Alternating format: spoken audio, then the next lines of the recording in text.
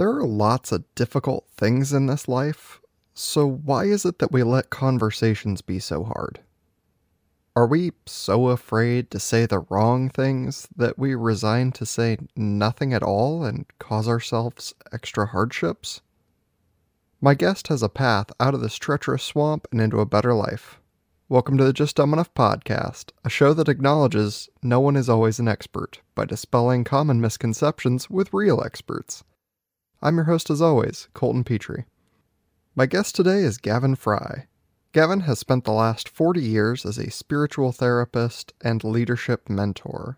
It's a journey that started with a remarkably tough childhood that tempered his resolve towards becoming a better person than his upbringing dictated.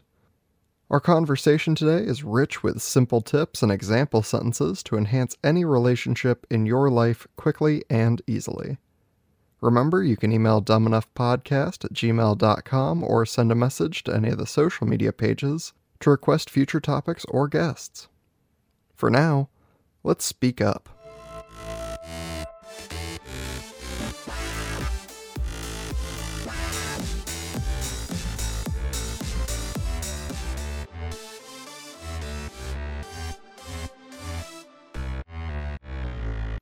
Welcome to the show, Gavin Fry. It's a pleasure to be on your podcast, and I'm really struck by how you framed it, just dumb enough. And the arena that we're going to be talking about, you and me today, that I'm going to be sharing about, it lends itself to coming to it as a rookie, as if you don't know anything. Because it's when we think we know, we often get in the way, particularly when it comes to intimate relationships. Good, then we're going to be in the right mindset for today. Thank you so much again for being on the show. Why don't you introduce yourself for the audience? Sure. My name is Gavin Fry, and for the last 40 years, I've been a spiritual therapist, and I've also been a leadership mentor to entrepreneurs. And so I was catapulted into this career when I was in my teens because I grew up with a brother who was a white supremacist gang leader and a murderer, and my sister was a heroin addict. So I had a very traumatic teen years. I think most of us face trauma of some kind. Mine was somewhat extreme. It was hard for me. But the good news is it catapulted me into psychology and spirituality, and me finding that I had gifts of compassion and empathy, and that I was a sensitive man that had a gift for counseling. So my clients I work with, when they're in the midst of tremendous pain or change or desire to head in a new direction, and I get to be their partner in that journey. Yeah, and that's incredible because that is a difficult background to come from. Like, not everyone, makes it out of having those relationships with a good, calm, intact mindset like you do. Yeah, I would love to say that all of that trauma is completely healed and it doesn't surface anymore. But it's not my sense for myself and the work that I do, that the things that happen to us that shake us, that put a mark on us, they become part of our signature, and they have a tendency to resurface in subtler ways as we go along. There's something we have to keep an eye on. Like for me, because my brother and sister's path was so dramatic and they were older than me, what I felt behind them was neglected. Because my parents were so ensconced in handling all of that. It never occurred to them, like, how is this for you? And how are you doing? And I was really struggling, and it was really hard.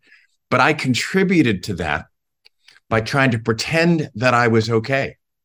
I put up a front that I was fine. I got good grades, but I wasn't fine. I mean, it got pretty dark there for me. So part of the path of me moving through my trauma and healing was recognizing the way I adapted to that trauma by pretending that I was fine. So it doesn't work for me now to pretend that I'm fine. A lot of my work is anchored in authenticity and being willing to have the courage to be honest about what's going on in your relationships with your coworkers, with clients. It's just so, like you told me you had a cold, getting over not feeling well, and you could just tell me that, and you don't have to pretend like you're fine. So there's something liberating when we can allow ourselves to have what's going on the inside match our expression on the outside. And the topic that we're talking about today, that we're planning to talk about, was courageous conversations, the keys to intimate relationships. So a lot of that arena of work, and we can talk more about it, is about being authentic. It's like honest, caring, sharing. The natural byproduct is intimacy. But if you're not honestly sharing, then you're going to feel separated and you're going to have challenges in the relationship. Yeah, and I think that's how most of us kind of go about life, right? Like we feel uncomfortable having these conversations, so we do just stay quiet. We put kind of a mask on and we say like, Yeah. everything's fine. I don't need to talk about anything because everything's great. And Yeah. inside you're like, if I bring this up, it's going to be so uncomfortable and I'm going to hate it. They're going to hate it. And they're going to look Right. at me different. It's going to be bad. Colton, I've been working with couples for 40 years, and that's the epidemic problem is couples think a couple of things. One, they think I should avoid bringing up something that will upset my partner. And it's going to serve the relationship. And I can only tell you, it's the royal road to ruin and to divorce, because then your partner doesn't know you and you don't know you. And it starts to be more of a facade.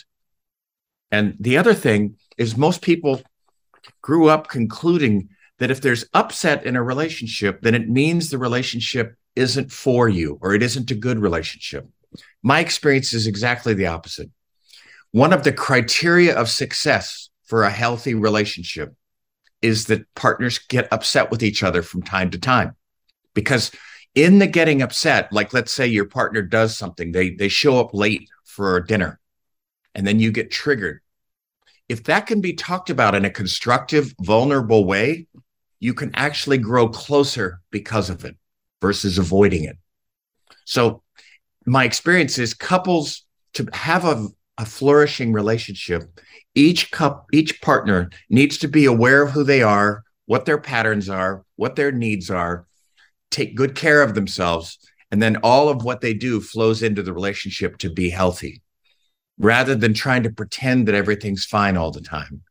I became an expert at that in my teens, and I've had to really unlearn that.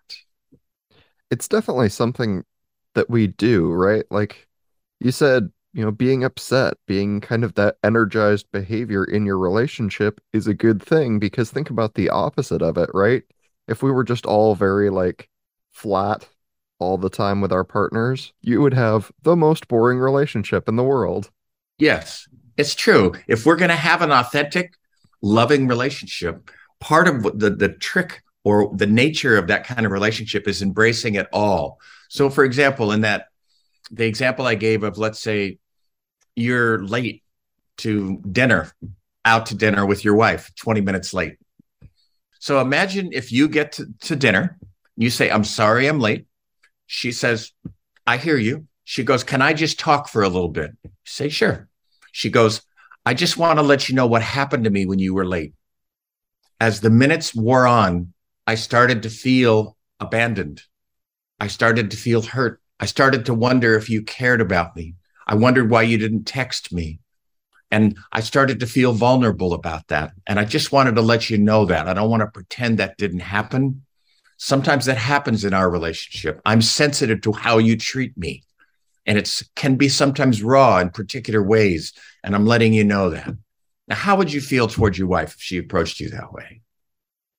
I feel like I definitely understand the conversation a whole lot better than if we just sit down and there's just this air, right? Yeah, That's just like thick yeah, with tension. yeah, that's right.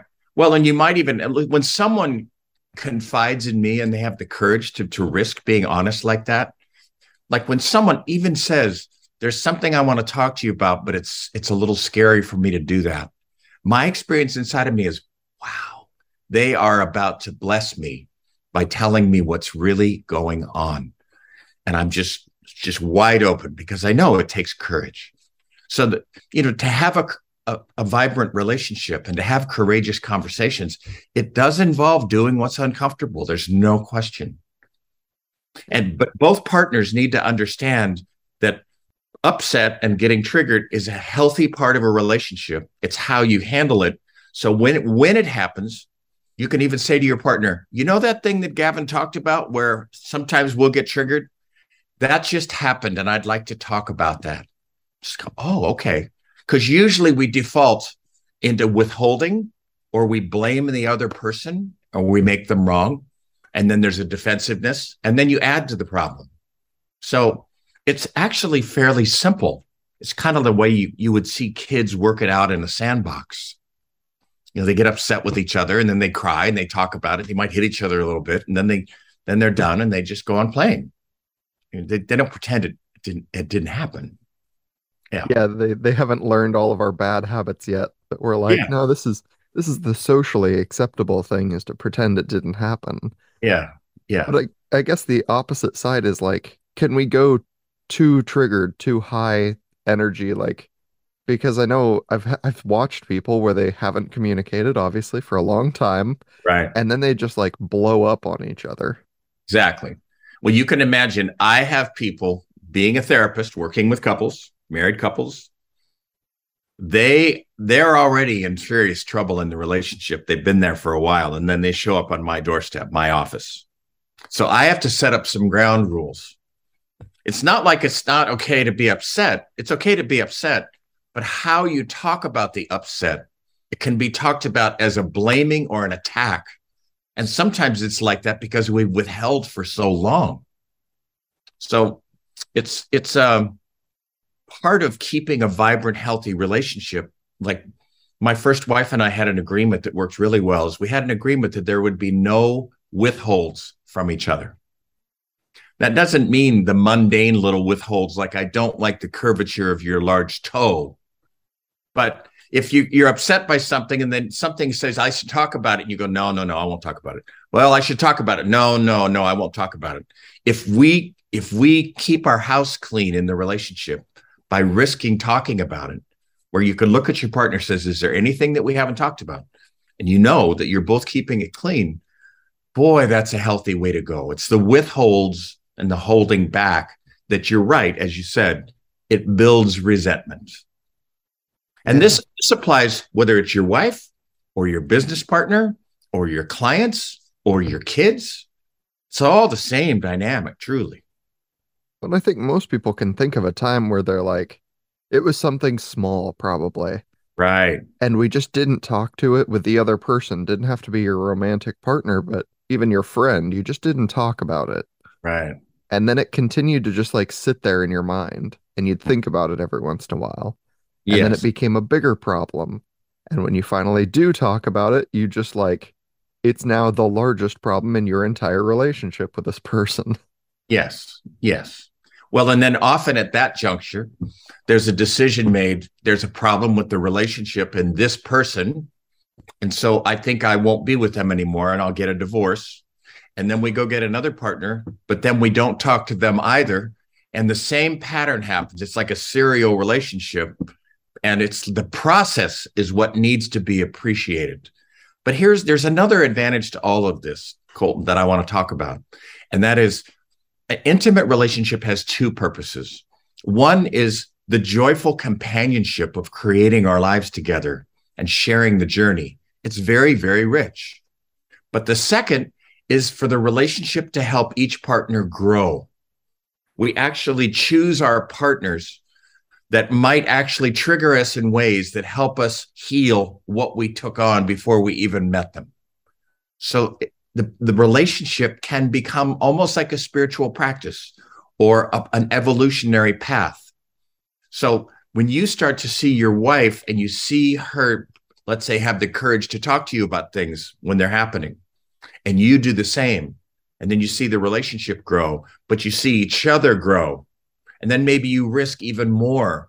Like if I'm working with someone, a couple on their lovemaking relationship, in addition to not talking about things that you think might upset your partner, we often withhold on what we want and requesting what we want. So when they come my way, I create a safe space. I encourage risking, but even risking not just what I'm upset about, what would I like that I'm not getting? She might say, can we spend more time on foreplay? Because I haven't wanted to say anything to you because I don't want to hurt your feelings. But how would you know if I don't tell you? I love it when you do this and this for this amount of time. For some reason, that just works for me. So you as the partner go, wow, this is great. I mean, how am I supposed to know? Because I'm over here guessing. I'm just dumb enough not to know what the hell to do, right? So somehow transparency, honesty, making requests, confessing, golden territory in my line of work.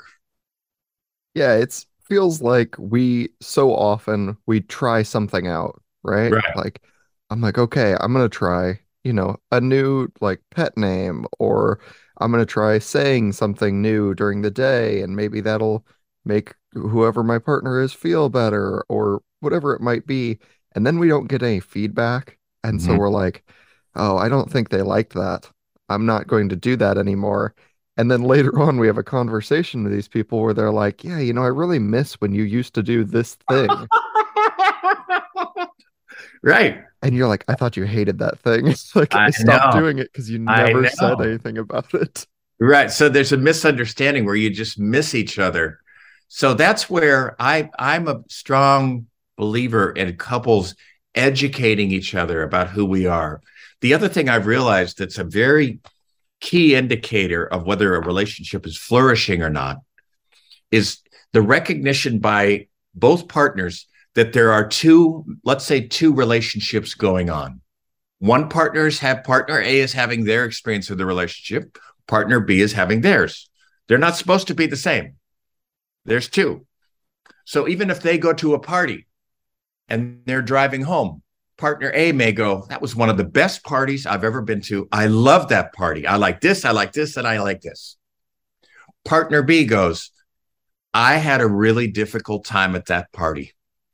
This is one of those times where I felt shy. I felt insecure and anxious. I didn't confess it to you because I was embarrassed about it. I kind of wandered around. I had a little too much to drink and it was lonely. And this is something I can do.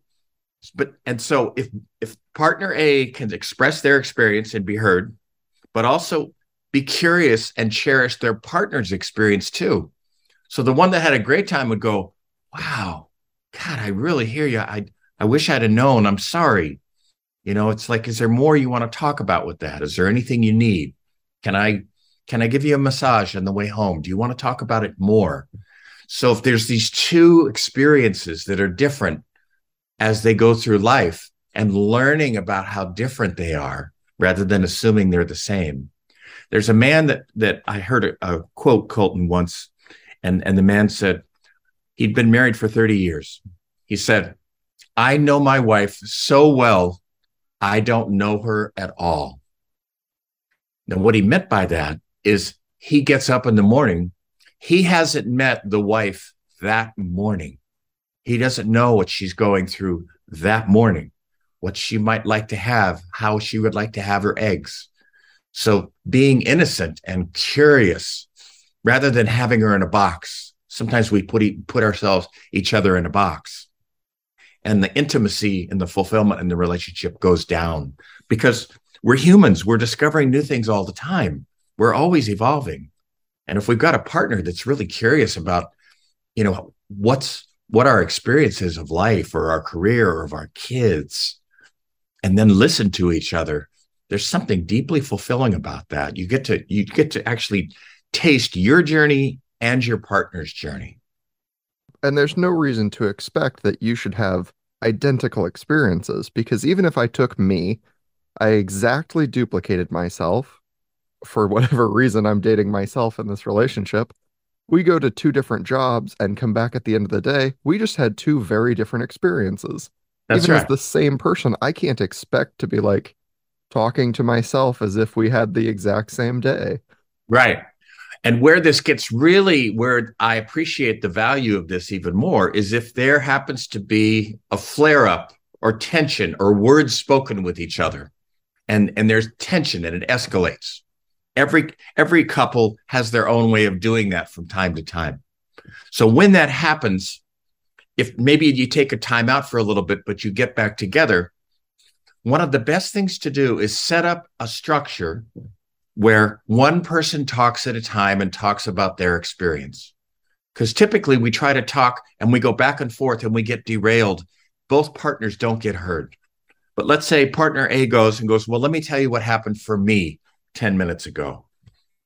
And then the person listening is not looking to be right. It's not looking to score points. They're trying to understand, almost like they're with their wife, almost like they're an alien from another planet. It's like, I want to know what went on for you. I'm curious. I'm genuinely curious.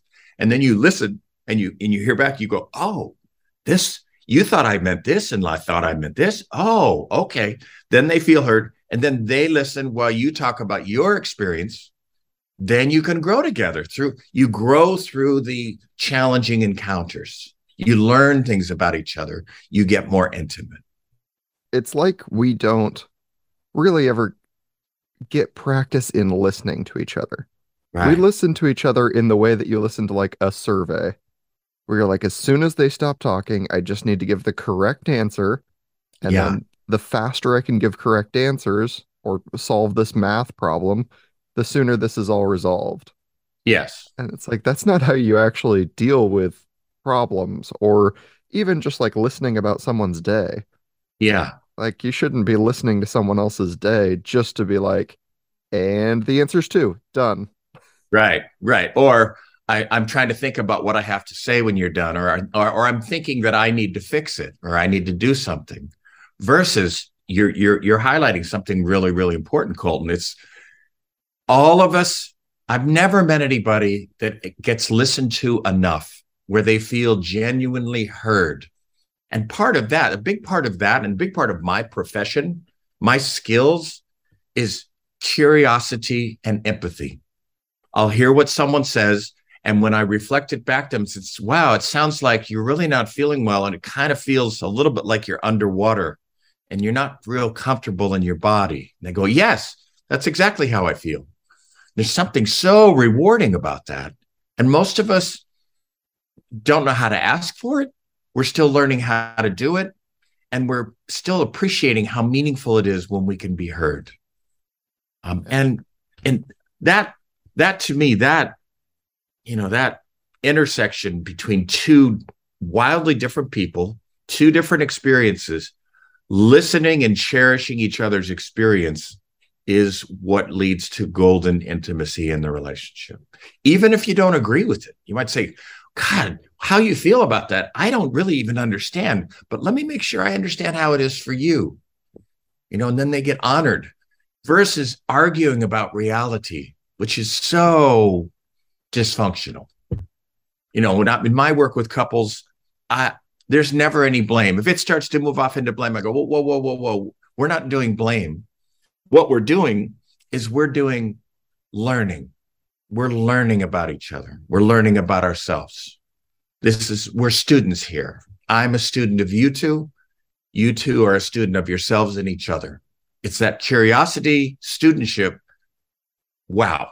I mean, it's just like what your podcast is. It's just dumb enough, Yeah.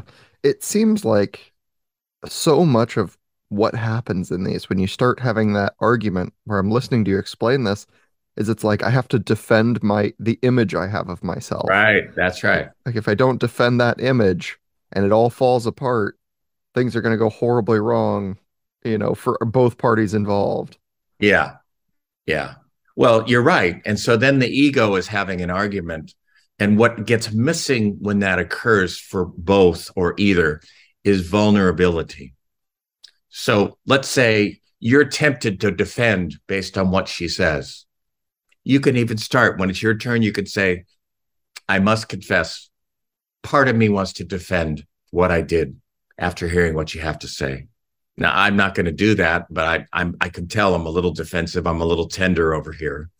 But let me also tell you what I learned about you from all that you shared. Did I get it right? Because it isn't really about being right or wrong. There's no intimacy in right or wrong or being on a position. Yeah, there's no scoreboard when you're having a discussion with your partner. No. It's not win-lose. It's called, how can we listen to each other, learn from this, Maybe even what comes out of it is she might make a request the next time, if you happen to be late for dinner and it's past 5 minutes, if you would please text me, that would be really nice for me. I would feel appreciated by that. And then you go, oh, okay. And then there's a request. So there's a learning that comes out of it. Yeah. Yeah, it's kind of looking at everything like there's no win-lose situation specifically. Like you either win as your like interaction, either it's you or your friend, you or your partner, whoever it is, you either win together or you lose together. Right. So which one do you want to put the energy into? Yeah. Well, so my work is teaching people how to strengthen their relationship when conflicts happen, because it's a golden opportunity for learning. Because it's kind of like those videos where you see two rams where they're hitting heads, you know, and that's often what happens is both partners will get triggered at the same time about something. That's when it's the most difficult.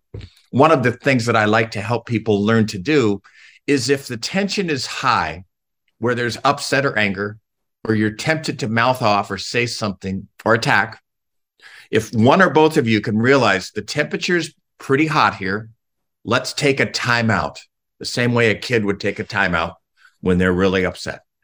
So let's just take a break from each other for half an hour. Maybe one of us takes a walk, then we'll come back, and then one of us will talk, the other will listen.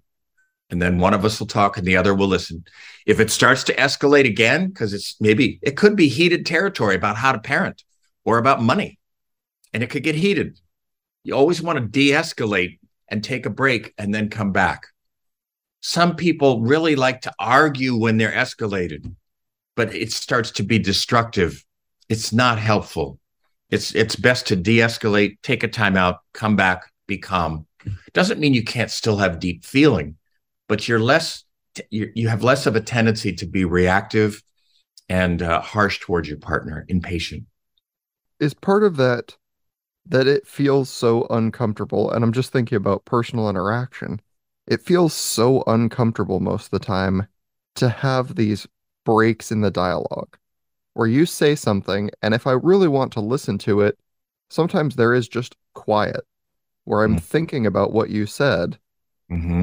and trying to form a response based on that, and it leaves this dead space in the conversation Mm. because I've been on both sides of that, and it can be, prior to having experience with this show, like dead space was a little uncomfortable. Right, right. Well, see, even at that moment, you can say, I'm taking in what you're saying, and I'm finding I think I need to reflect on it a little bit before I respond. And is that okay?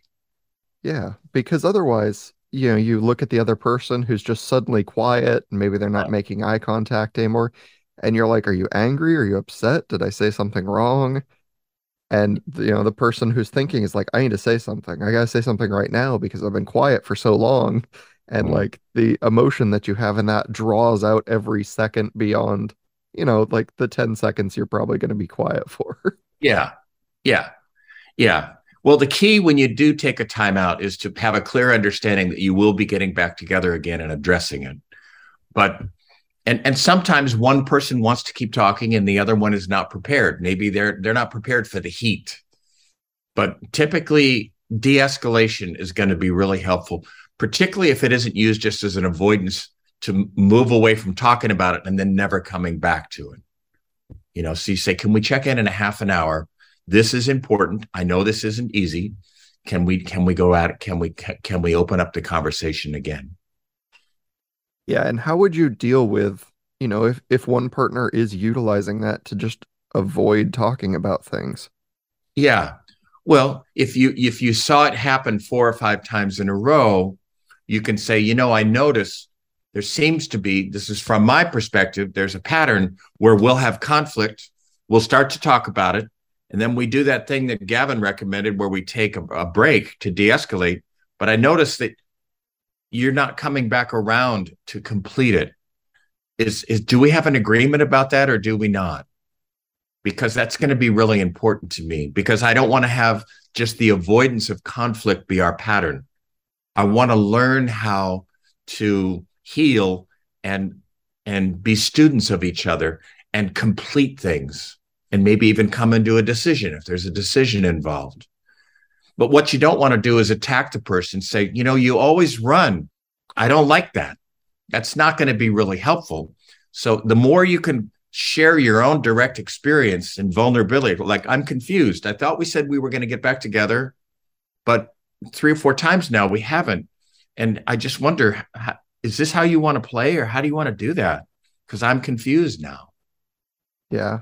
It built this image in my mind where I'm sure that I have seen people do it, and I'm sure I've heard about it a lot in like dramatizations of things where they say like, well, I don't want to do this thing with this partner because if they see me, they see the real me and how I handle these situations, they're going to realize they're too good for me and they're going to leave.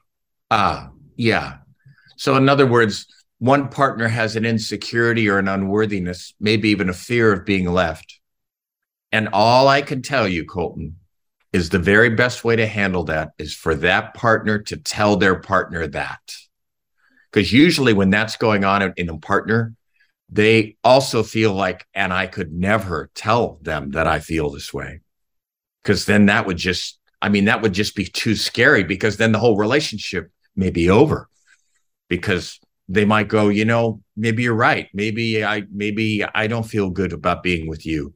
I think part of the challenge of dealing with conflict and upset in relationship is it can feel so scary, because it feels like you're putting the relationship on the line when you take the risk, because you really don't have control over what the other person's going to do.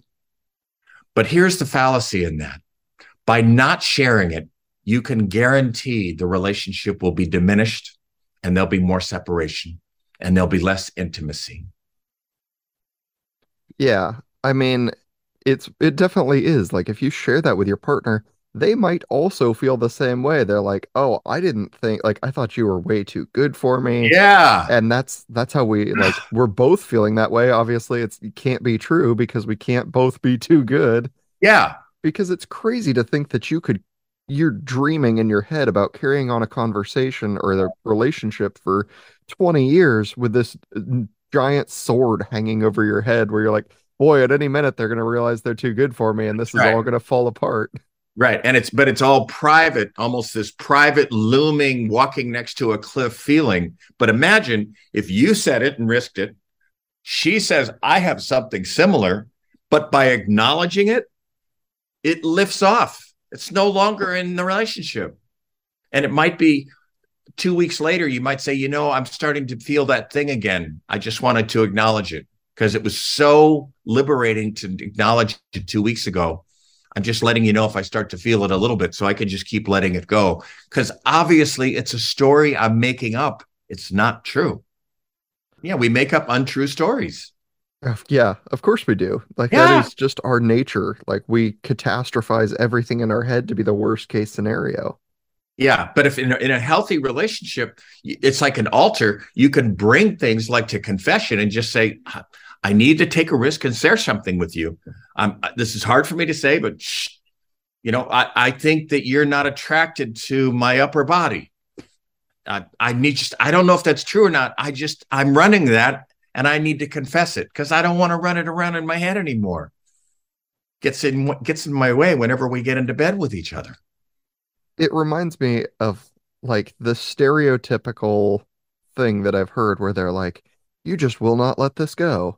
Right. Like, is there honestly too often a thing that you can bring up? See, I don't think so because if let's say you're the one that's insecure, that she is too good for you and she may leave you, and you bring it up the first time and it's like, and then she says, well, I have a little bit of that too.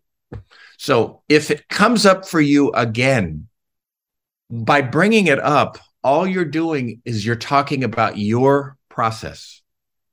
Let's say you bring it up weekly for 2 months. Then your partner goes, this thing seems to be troubling you a little more than you'd like.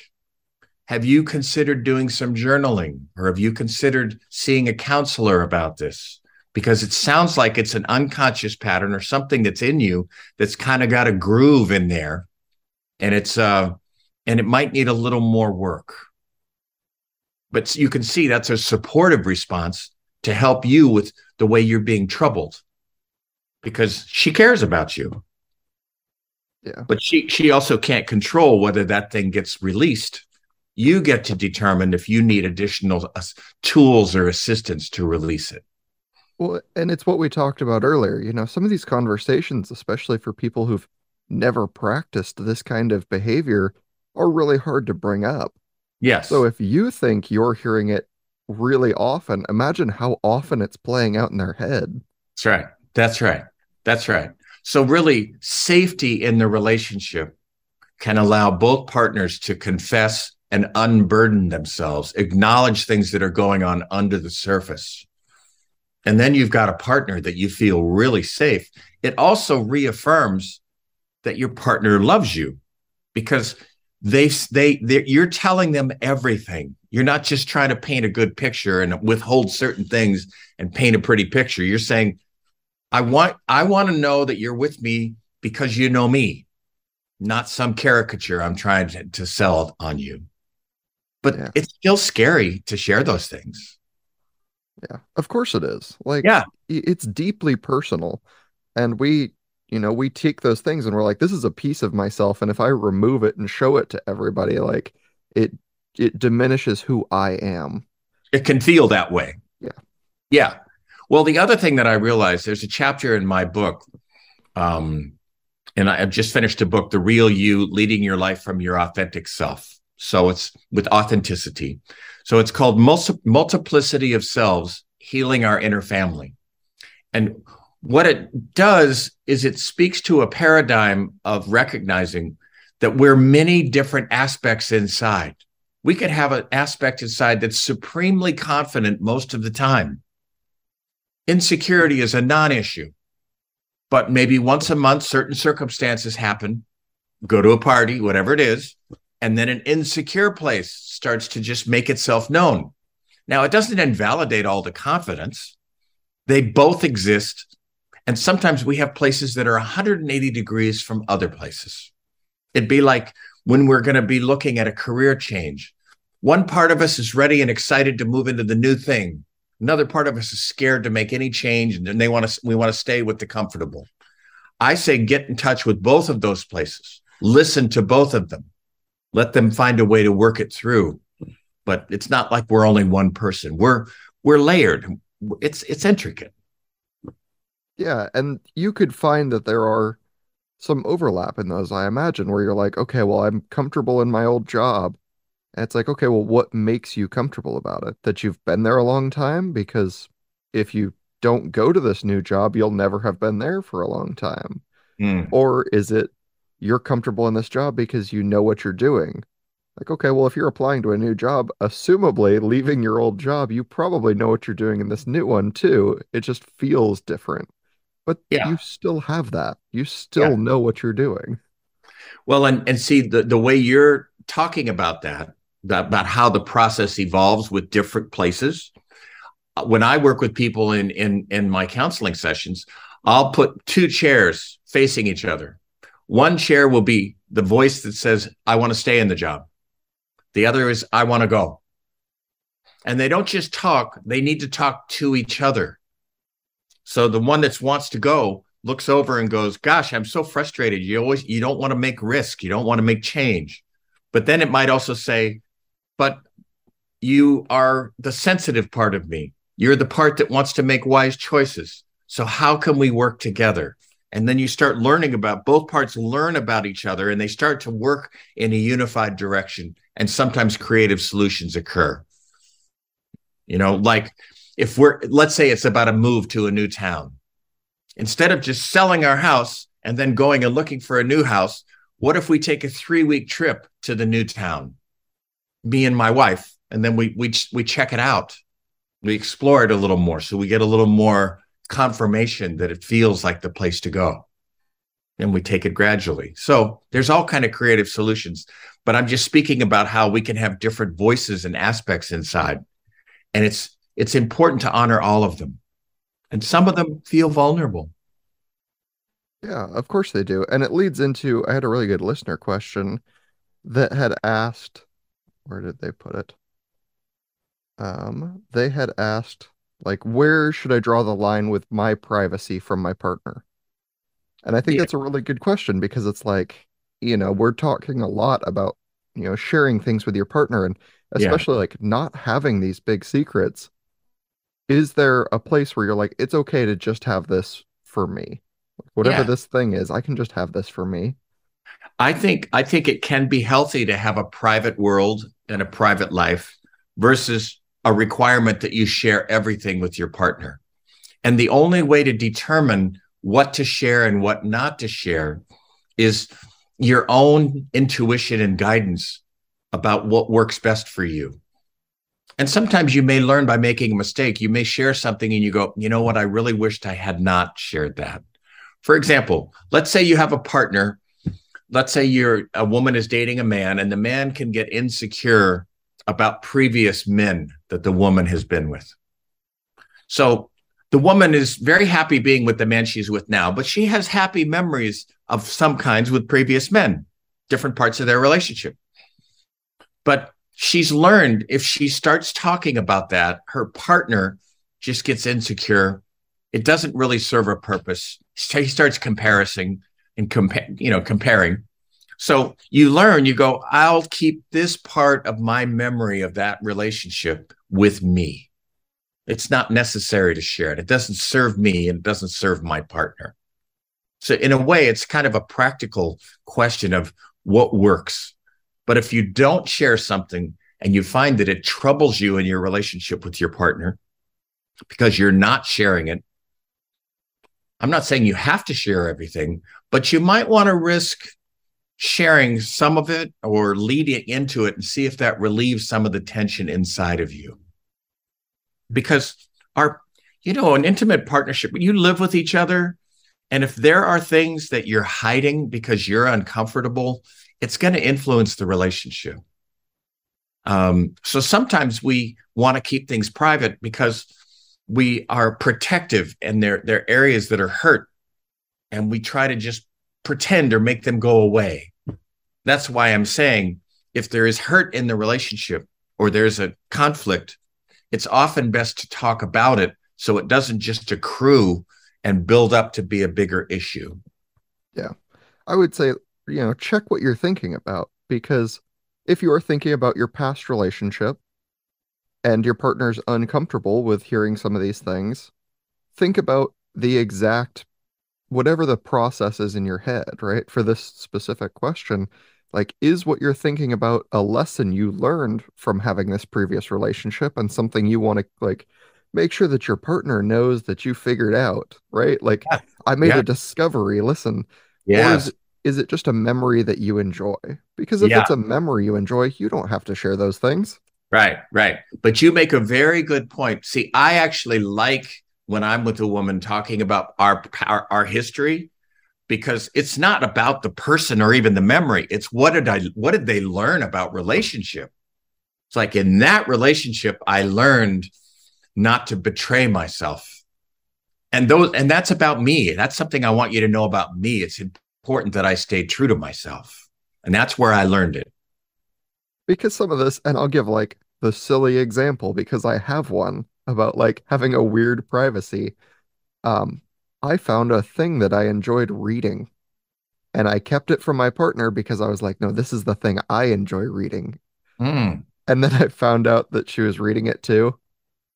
And I was like, oh, it's not my private thing anymore. Uh, And I was like upset for a minute mm. total, where I was like, I can't believe it's not just my thing. And then I was like, why am I upset about this? Like, I didn't need to have a private reading session for myself.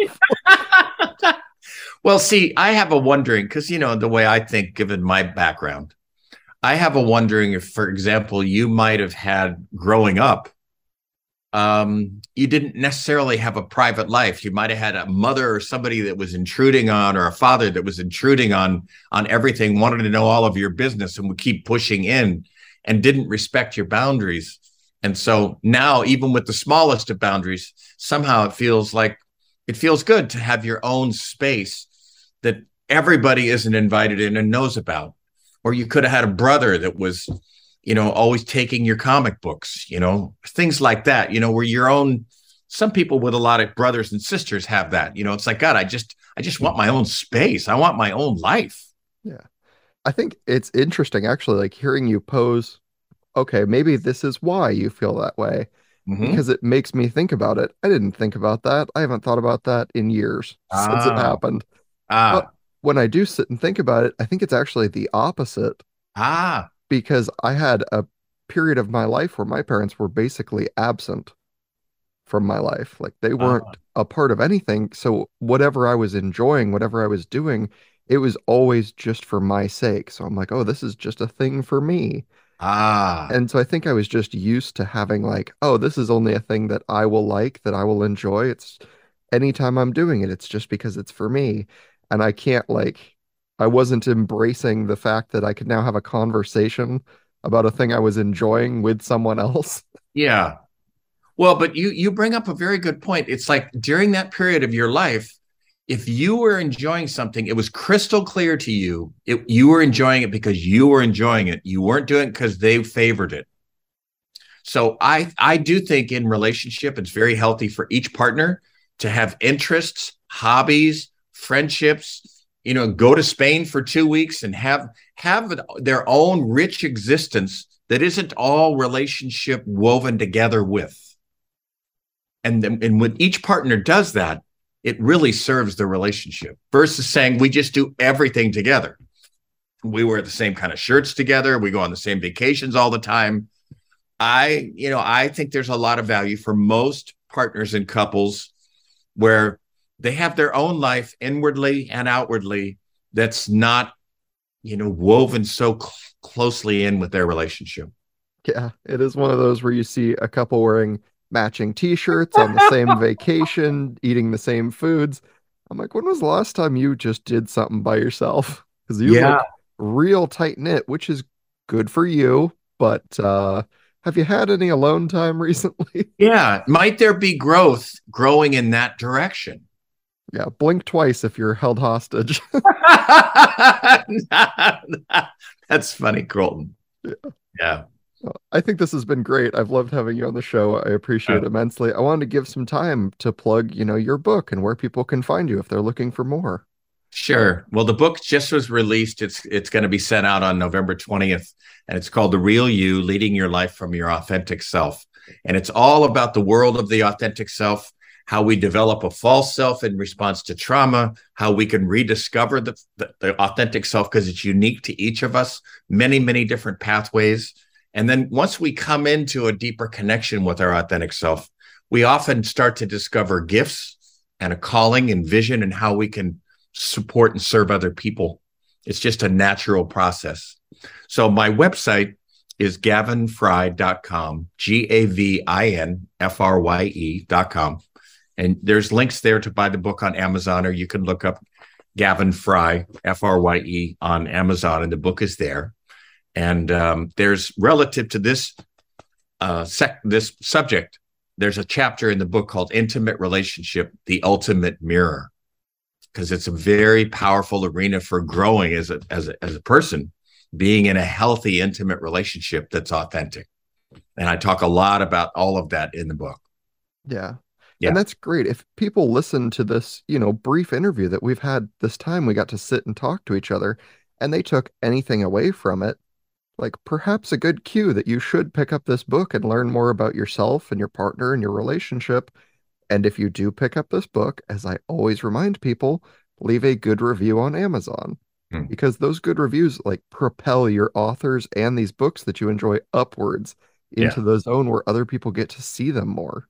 Right. Right. Yes, that would be appreciated. I'm going to start in January doing some online gatherings called Adventures in Authenticity with some experiential work that's with me one on one, and it's relatively cost effective. So that's another arena to touch into who I am and what I do. Awesome. Well, Yeah. those are great. Thank you again for being on Yeah. the show. Yeah. Pleasure. Thanks so much, Colt, for having me. Do you feel more informed having listened to this episode of the Just Dumb Enough podcast? If so, please take a brief moment to rate the show 5 stars on iTunes, Spotify, or Audible. If you really liked it, remember to subscribe for more episodes and check out the nearly 100 episode backlog I've built up. Let me know what you'd like to hear by reaching out and emailing me, dumbenoughpodcast@gmail.com, or send a message on any of the show pages like Facebook, Instagram, Twitter, or wherever else you find me. I'm always looking for new topics, guest ideas, and questions from the audience. If you're looking to start your own podcast, I'd highly recommend using the host service I use, Podbean. You can find almost literally everything you could ever need to start an amazing show of your own at podbean.com. That's podbean.com.